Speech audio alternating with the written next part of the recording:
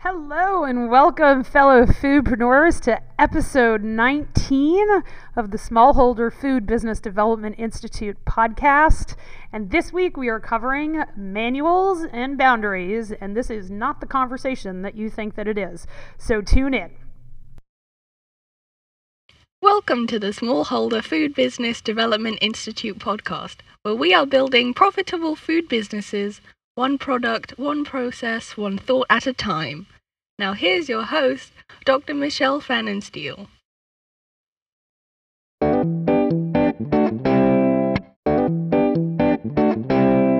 Hello, friends. So happy to have you back on our podcast. It's been super amazing. And of course, I want to start out this week by asking everybody to go to your podcast, like wherever you listen to podcasts, and leave me a 5-star review. This is especially epically important on iTunes because of the way the algorithm works. And so if you could leave me a 5-star review, it really makes a difference. Thank you so much for doing that. And of course, if you ever have any questions, you can get in touch with us at sfbdi@dirigofoodSafety.com. We love hearing from listeners. And that's really the whole reason that we do this. I love coming to the podcast every week and talking to everybody out there. We've got so many listeners and so many people love the podcast. So give us a 5-star review and share it. That would be amazing. And this week we are diving into a topic called manuals and boundaries. Now, normally when we talk about manuals, we talk about like your food safety manual or your employee manual or that sort of thing. And we're going to touch a little bit on that, but I'm going to talk about manuals and boundaries in a way that you have never heard of them. Because today I'm going to teach you this super simple and powerful way to understand how to relate to people and, get this, be nice to yourself. This week we are going to dive into manuals and boundaries. And when you understand manuals and boundaries, you are going to blow your own mind around how your life is going to change. Once you understand manuals and boundaries, you'll look at every person that you work with differently, and the benefits are amazing. Because once you drop the manuals and understand your boundaries, folks, you're going to stop arguing with reality. And my friends, stopping your argument with reality has multiple tremendous benefits. First, the financial benefits of not arguing with reality are pretty awesome. You actually spend your time on stuff that, like, say, makes you money. When you drop the manual for yourself, you take a massive step of living free from shame. When you drop your manuals for other people, you take a massive step in reclaiming your power in your relationships. You'll sleep better. Seriously, I promise you will sleep so much better. And you'll show up to the world as who you are, and you'll let other people show up as they are. Wouldn't that be amazing to be out in the world as who you truly are? Understanding that your massive actions towards your goals are because you chose them, not because you're reacting or you feel like you should do something or you need to do something. So what am I talking about when I talk about a manual or about boundaries? And what about employees? Well, listen up, fellow foodpreneurs, and let's dive right the heck on in. A manual is an instruction book we have for someone in our lives about how we'd like for them to behave so we can feel good and be happy. We generally don't tell the other person what's in our manual, and we don't even realize we have it or even see the pain that it causes us. We feel like other people should just know how to treat us. And while it may seem justified to have expectations for other people, it can be very damaging when your emotional happiness is directly tied to somebody else's behaving in a certain way. Other people's behaviors have no impact on us emotionally until we think about it, interpret it, and choose it to mean something. No matter what people do, how they act, or what they say, we don't have to give others the power to determine how we feel. Let that sink in for a moment. Nothing someone else does can make you feel a thing. Not anything they did in the past either. Nothing they can do can make you feel a thing. You will only feel something when you have a thought about it. And if you don't understand your own thoughts around what someone says, because what someone says is actually a circumstance, you'll just be reacting and reacting and reacting. So what does a manual look like? Well, it often involves the word should or needs to. He should do the testing when I ask. She should remember that on Tuesday we clean the drains. He should know that the labels have to say keep frozen. He should write me an email after our meeting. She should prep more for that presentation. And dude, that team, they need to step up.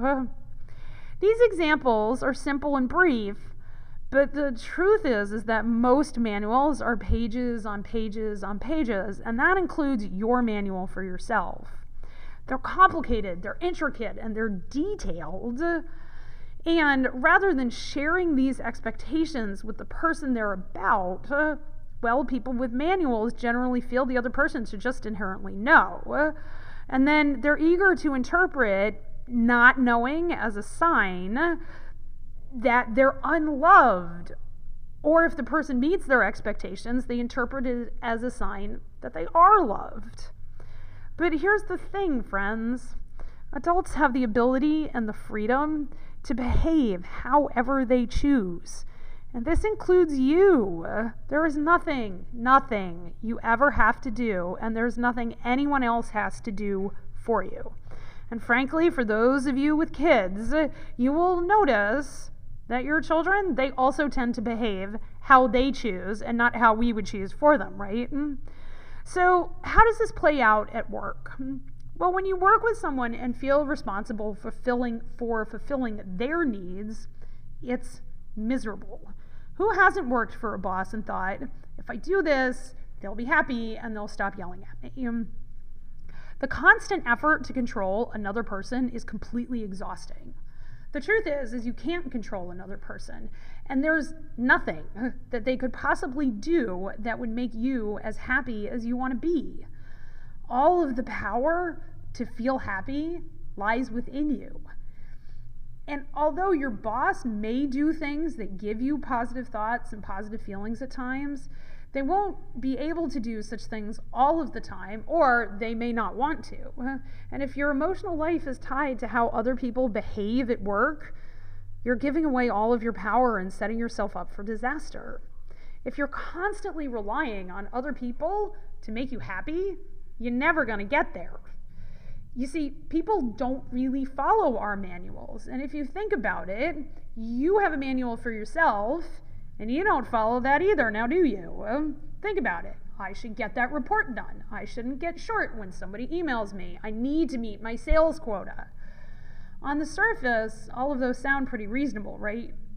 But the problem is that you are either arguing with reality, or you're setting yourself up for loving yourself only if you do certain things. So going back to our example of the manuals we have for other people, which, let's just take the first three, he should do the testing when I ask. Well, do people always do the testing? No. She should remember that on Tuesdays we clean the drains. Do people always remember to clean the drains? No. He should know that the labels have to say keep frozen. Do people always do their labeling right? No. When you have manuals, you're giving away all of your power to other people. You are unwittingly choosing thoughts that say, if they do this, I'll be happy. And guess what? It doesn't have to be like that, because reality is people don't do the things that we request of them or that we expect of them all the time. Okay? You can actually change that 100% in yourself, and this is super good news, because the only person you have control of is, well, yourself, right? So how do we do this? Well, you're going to notice your thoughts when the words should or need to come into your thoughts, come out of your mouth. Notice when you're doing thought downloads that there might be thoughts like this. He didn't clean the drain. And he should have is the rest of that thought, I'm so frustrated. What's frustrating you is not that he didn't clean the drain. It's the thought, it's your thought that he's supposed to do it. Because think of it this way. What if he didn't clean the drain because he was rushing to the hospital because his kid had been taken there by ambulance? You'd most likely have a whole different set of thoughts, right? So really it's the should have that creates the frustration. And, my friend, you can drop that. Take responsibility for how you feel regardless of other people's behavior. This is a super empowering way to live and creates better results in your whole life. This doesn't mean that you stay in relationships that are harmful or not serving you well, or that you keep people employed who don't do the work. You need to do what's necessary to protect yourself and your business. And that gets us into the conversation about boundaries. Although boundaries are appropriate, trying to control and manipulate other people never works. Instead, it will make you feel and even act like a crazy person. And boundaries are also not the same thing as having expectations for our workers. Your worker manual, okay, and the expectations that you have for your workers isn't the same thing as your mental manual because, well, it's one written down. So that's a start. You've likely talked to people about it, and if you haven't, well, folks, go do that. And I remember I had a job when I was a vet assistant, and the vet I worked for basically expected me to know by osmosis what drugs went where in the truck. I never got any directions, but man, I sure got yelled at when I did it wrong. She had a manual for me that I should know where things went. What she didn't have was a map of where things went. Do not do that to your employees, people. If you're a manager at work, you can set very clear expectations and provide feedback. If the employees don't honor your requests and they don't follow through on what you've asked them to do, well, then you get to decide whether to let them keep working for you, to put them on some kind of probation, or to just let it go. You don't have to be upset about it. That is totally up to you. You don't have to get angry when people don't comply with what you wanted or expected. And the other thing to remember is that people don't like being controlled or forced, and an ultimatum actually is a form of coercion. Coercion is always a boundary violation. You don't want to be coerced, and neither does anybody else. So then what's a boundary? So we've got manuals and boundaries. What's a boundary? A boundary is a clear line that defines how you will act if someone does something. A boundary is something you create for yourself, and it's commonly used in coaching to create life-changing results. It can be mistaken as a way to control other people, but that's not really the function of a boundary. That's saying, if you do this, you're going to have to do something else. That's not a boundary. A boundary is, if you do this, I will do something. An emotional boundary is very much like a property boundary. It delineates where one person ends and another person starts. And it's a way of drawing a circle around our behavior and ourselves. It may seem that boundaries would separate us from others, but really they do quite the opposite. A boundary includes a request you make of somebody to change a certain behavior and a consequence of what you'll do to self-protect if they violate that boundary again. So it sounds a lot like this. If you text and drive, I won't travel with you. If you don't do the listeria testing, I will write you up. Boundaries are all about ourselves and how we act. And I gotta tell you, it is truly possible to let go of all of your rules, all of your regulations, and all of your attempts to control people in your life. Consider letting these things go and making requests if you want to, but only with no strings attached. Genuinely notice what people do when you don't try to control them.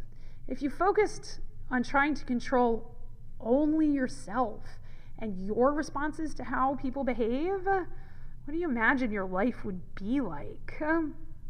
When you think about it, in our personal relationships, it's really much easier to let go of manuals because we start letting people be just who they are. When we don't try and control others, They feel safer to be their true selves.